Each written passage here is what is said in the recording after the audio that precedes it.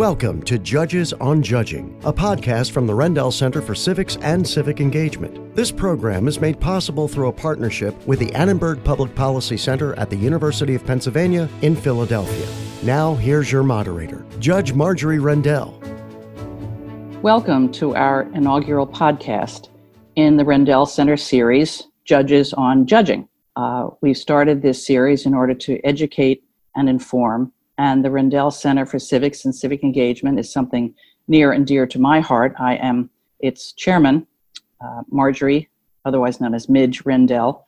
I'm a judge on the United States Court of Appeals for the Third Circuit, and I have been a trial judge, so I have those perspectives to lend.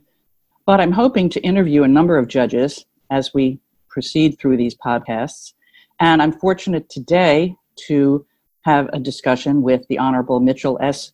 Goldberg, who is a judge on the United States District Court for the Eastern District of Pennsylvania. Mitch, welcome. Thank you for having me. And I will call Judge Goldberg Mitch, perhaps, and he may call me Midge, perhaps. So we'll see if this gets too confusing.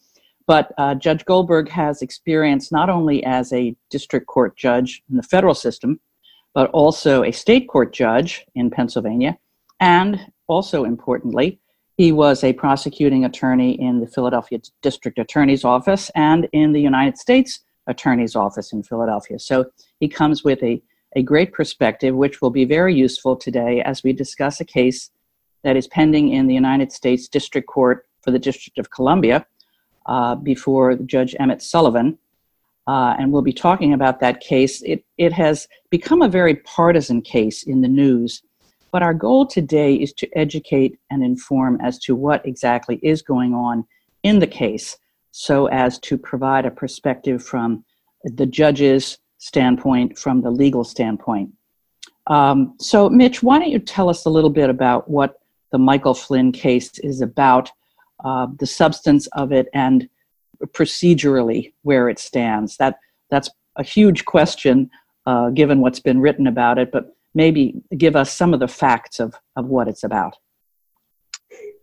The case against Mr. Flynn that's in front of Judge Sullivan in Washington, it really centers around one date, and then, like all stories, there's a lot of detail to it, but the date is January 24th, 2017, and that's the date that FBI agents from the counterintelligence unit interviewed Michael Flynn.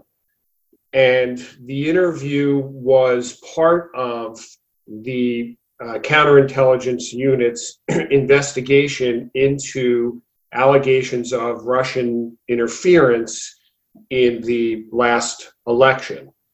And Flynn was interviewed along with a lot of other people, but was interviewed, and I'm taking this from the government's motion to withdraw the charges, which we'll discuss in a second. Flynn had been a foreign policy advisor to President Trump during the Trump campaign. It was known that he had had prior contacts with, and the motion uses the phrase, Russian entities, and that included and specifically a Russian ambassador. There were alleged to have been 29 calls. There were transcripts of these calls between Flynn and the ambassador. And the interview that occurred with the FBI and Flynn was about those contacts with the Russians, and then the Department of Justice later, after examining in conjunction with the FBI, after examining Mr. Flynn's answers, determined that he had provided false information during that interview, which is a federal crime, especially to the FBI. And here it was.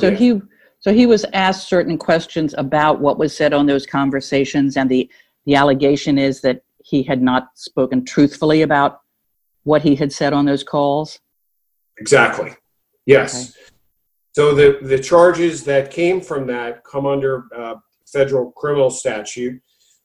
It's codified under 1001A2, and that is false statements to the FBI.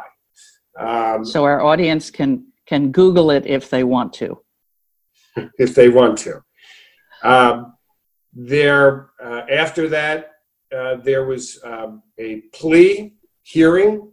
The plea hearing occurred, and we can talk about that in detail, Midge, if you want, but the plea hearing occurred with a full colloquy.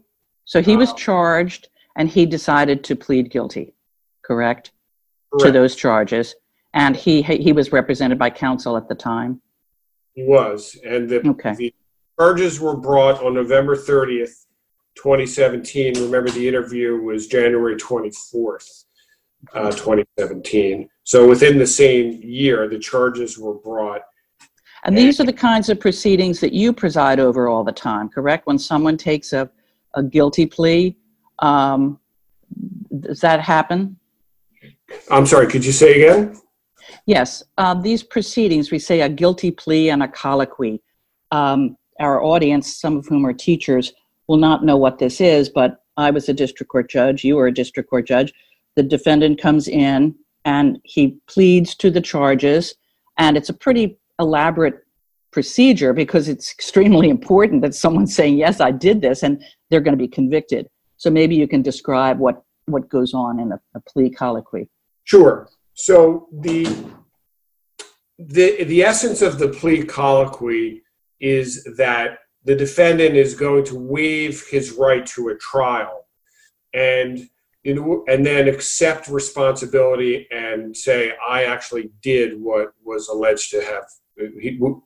I've done with what I've been charged with. So in order for someone to go through that process and for a district court judge to accept a plea, there has to be an extensive colloquy, which essentially is the defendant and the judge. The judge has to make sure that the defendant is waiving all of their rights knowingly and voluntarily and intelligently before the judge can just say, well, I accept your plea. And there's an extensive colloquy that goes on during that process. And that colloquy, and I reviewed it because it's publicly available with Mr. Flynn.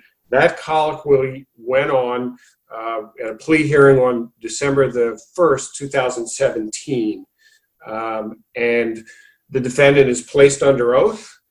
The judge typically advises that it's critical that the defendant fully understands all the rights they are waiving. The defendant has to understand that their questions the answers to the questions have to be truthful, which is pertinent to the Flynn case because now the government is moving to withdraw these charges. And during this colloquy, doesn't the government have to outline exactly what it would have proven and that the elements of the offense, that it could prove the elements of the offense? So it's pretty detailed, not just vis-a-vis the judge and the defendant, but also the government has to offer and say, we could prove this and this satisfies all the elements of the crime. Yes. And it varies in vis-a-vis the complexity of cases. Sometimes there's a 2-minute summary of the facts, and sometimes there's an extensive half-hour summary of the facts. And in the Flynn case, I've reviewed that, and the government gave a pretty extensive explanation of the facts to which they said that Mr. Flynn had committed the crimes, and they laid out those facts. Mitch, I think I could summarize them without putting the listeners to sleep, if you want me to summarize the facts. Well, why don't we just go towards, I think one of the important things as a judge, you realize that you want this colloquy to be pretty thorough, because very often defendants will, after the fact, say, oh, I didn't really understand this. I want to withdraw my guilty plea. My lawyer didn't advise me, et cetera, et cetera. I had situations where, that occurred, and it can occur. So you kind of do belt and suspenders with these colloquies. Okay, so let's fast forward, though. Let's talk about what happened thereafter. So we're at the end of 2017. Now, as the case then proceeds before Judge Sullivan at some point, I think it's transferred to him at some point in time. So we fast forward, that's the end of 2017. Flynn is not sentenced. What would happen normally after that, you'd have a pre-sentence report, and he is not sentenced, but the case is still pending. And then what happens between then and now? That's a pretty long period of time. Yeah, a lot's happened, but the essence is that Flynn, I believe, has filed two motions. One was a motion to withdraw his plea. So we talked about there was an extensive colloquy. He understood all the rights he was giving up. He agreed that he committed the facts, which formed the basis of the charges. And thereafter, and I'm not sure his counsel situation, but thereafter, he filed what's called a motion to withdraw the plea. Now, this is significant because this is after a judge has said, based on the waiver of your rights and the facts that are in front of me, I find you guilty. So it's important to stress here that there had been a conviction. So there's different standards for a motion to withdraw a plea for if you file it before you are sentenced, and this was before he was sentenced or after he's sentenced. So we filed it before sentencing. Sentencing has not occurred. And then also, I believe he's also filed a motion to dismiss the indictment based on some type of prosecutorial misconduct. So those two items are pending currently, I believe. Okay, let me offer a speculation. I was told by someone that probably the sentencing was delayed, and maybe this is in the record, because if a defendant cooperates in investigations, that can be taken into account in his sentence. And there's some reason to believe that there was a delay in the sentencing, almost perhaps to his benefit, that if he cooperated more, the sentence would be less. That's speculation on my part, but someone had mentioned that to me. Now, the motion that was filed by the government to dismiss, it's called a motion to dismiss the case, essentially. And I read that motion. I believe you have. I think it goes along two lines as I read it. First is that there was something unfair or untoward about the interview in the White House, that it was done without notice to the White House. And although Mr. Flynn was told he could bring whomever he wanted, I guess he sat alone for it. It seems to say that was unfair. And then an allegation that while he may have done these things and said things that were not entirely accurate as to what was on the calls, that it wasn't either material or relevant, and it needs to be under the statute. Was that your reading of what the motion said? Yes, and to go back for 1 second to your point about the cooperation, in my review of the transcript of the plea hearing, there was discussion and a Q&A between the plea hearing judge and Mr. Flynn about that cooperation, and it was explained to him, that is Mr. Flynn, that the cooperation, really the discretion to give him credit at a sentencing or not for the cooperation would be left up to the government. But back to the motion, the essence of the motion, while the two motions I just discussed are pending, filed by Mr. Flynn, the government has filed what's called a Rule 48 motion. Oh, okay. That's what I was referring to and characterizing, if you will. Yes. Yes. Okay, so that's a Rule 48 motion to dismiss the case, and that would be granted upon leave of court. So that's pending before the judge. Now, dismissing a case after a guilty plea and a conviction. I was a district court judge, and I never had such a motion before me.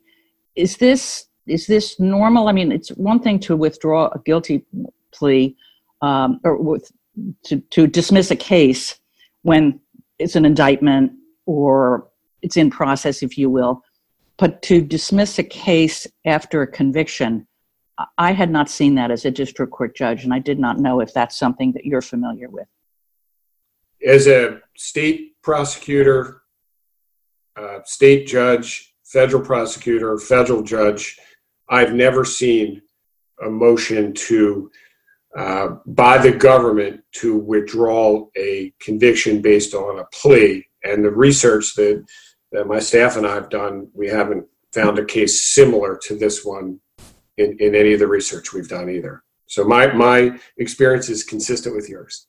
Okay, now Rule 48 says upon leave of court. So what's a judge supposed to do? The government comes in and says, we want to dismiss this. We brought it. Okay, he was convicted, but we want to dismiss this.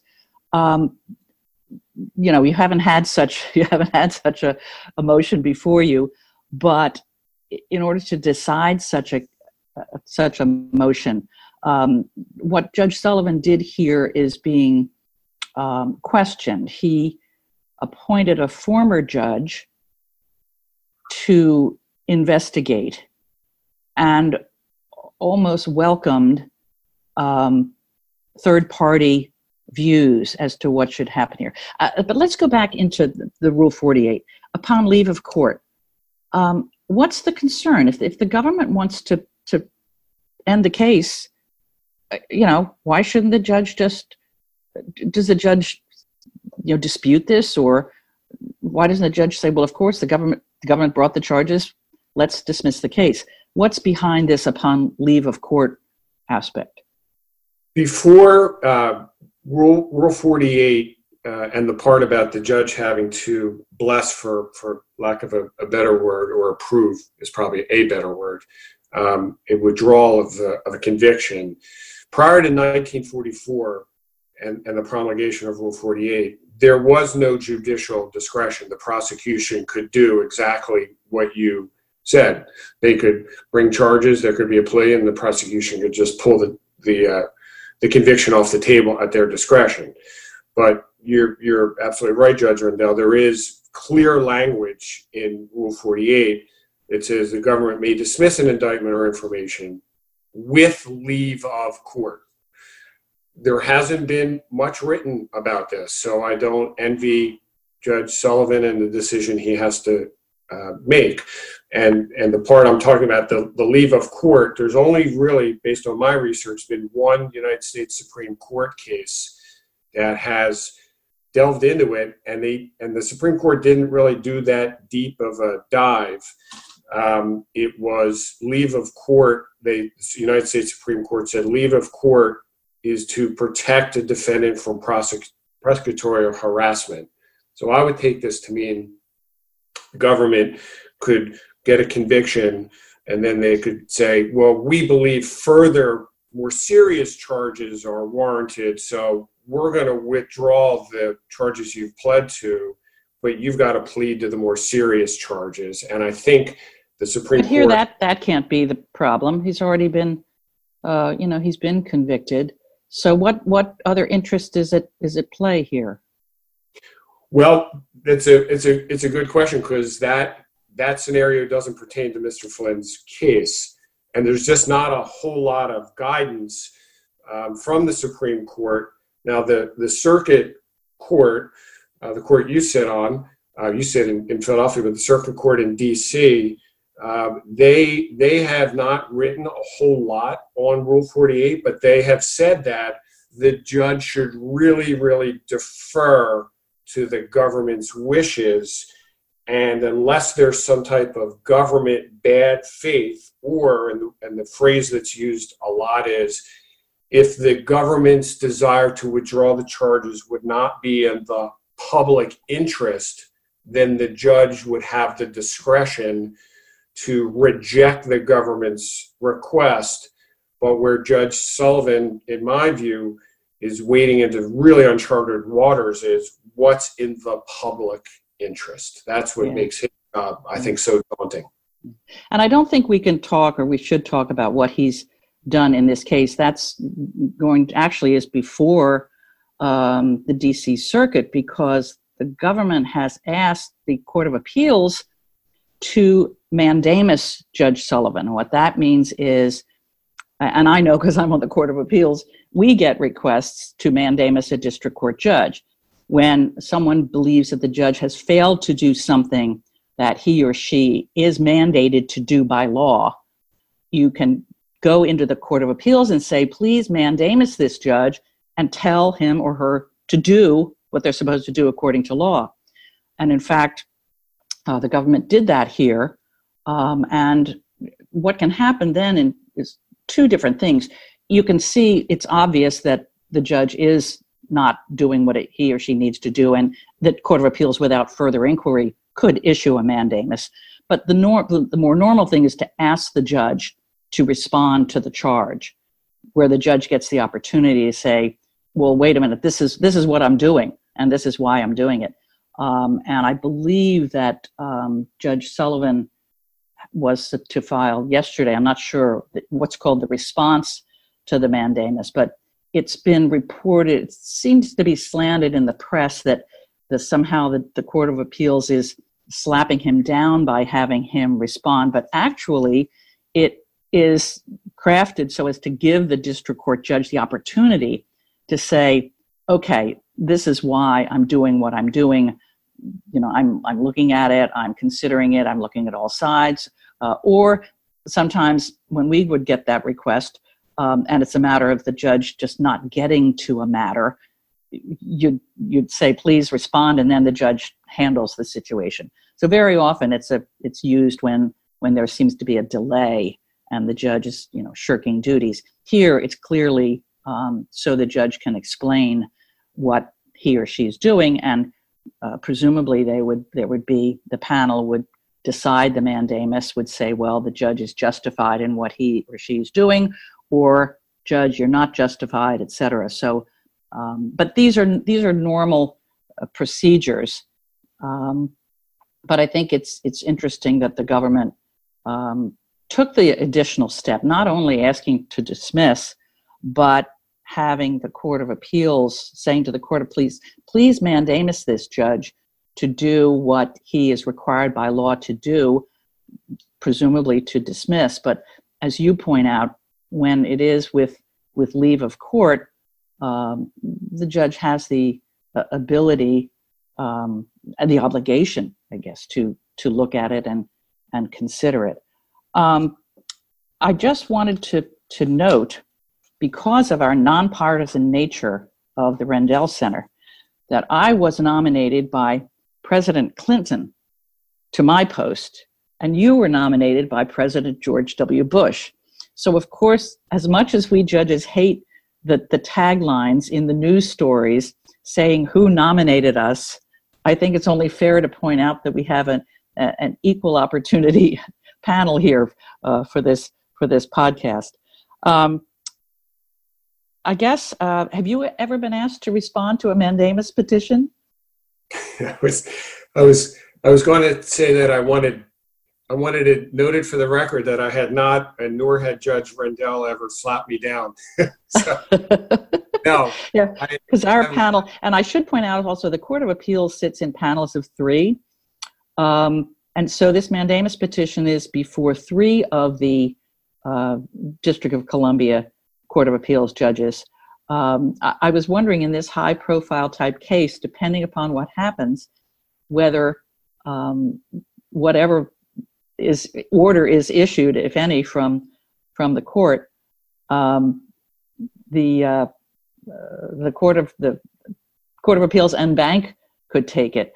Another thing that could happen, the mandamus would be mooted somewhat if the judge were to decide the dismissal motion.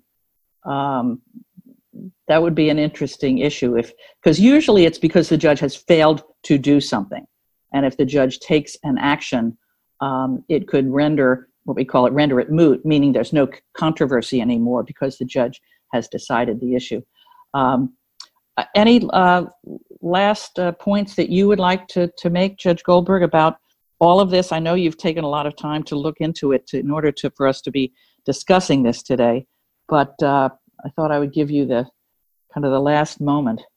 Yeah, well, I think we've both made this clear, but for the listener, the government's basis for the motion, and we both acknowledge this is very, very unusual, and we haven't seen this. Neither you or I have seen this type of thing as trial judges or judges. But their basis is to say, well, there's been new information that's come to light. And based on that new information, and I think that information, I'm not sure, is new records from the FBI, we have determined, that is the Department of Justice, have now determined that even though Mr. Flynn is convicted, is literally convicted, the basis of his conviction for false statements to the FBI can't stand. And the basis for that is to say, maybe he was less than truthful, maybe he was truthful, but what the conviction stands on, the lies, were not material. And that's just another way of saying we're not even going to get to whether he lied or not, because the subject matter about what he lied were not material to the overall Russian investigation. The interview wasn't justified. The government was about to close the case. So upon further review, there's no materiality. That's an element of the crime charged, and that is why we believe the charges should just be wiped clean. Mm-hmm. Now, as much as that might appeal to common sense, I think, as we said, we haven't seen it, because that could occur in other situations. And maybe it would be the basis for a pardon or something else along those lines. But it is a unique, I say unique in your and my experience, situation.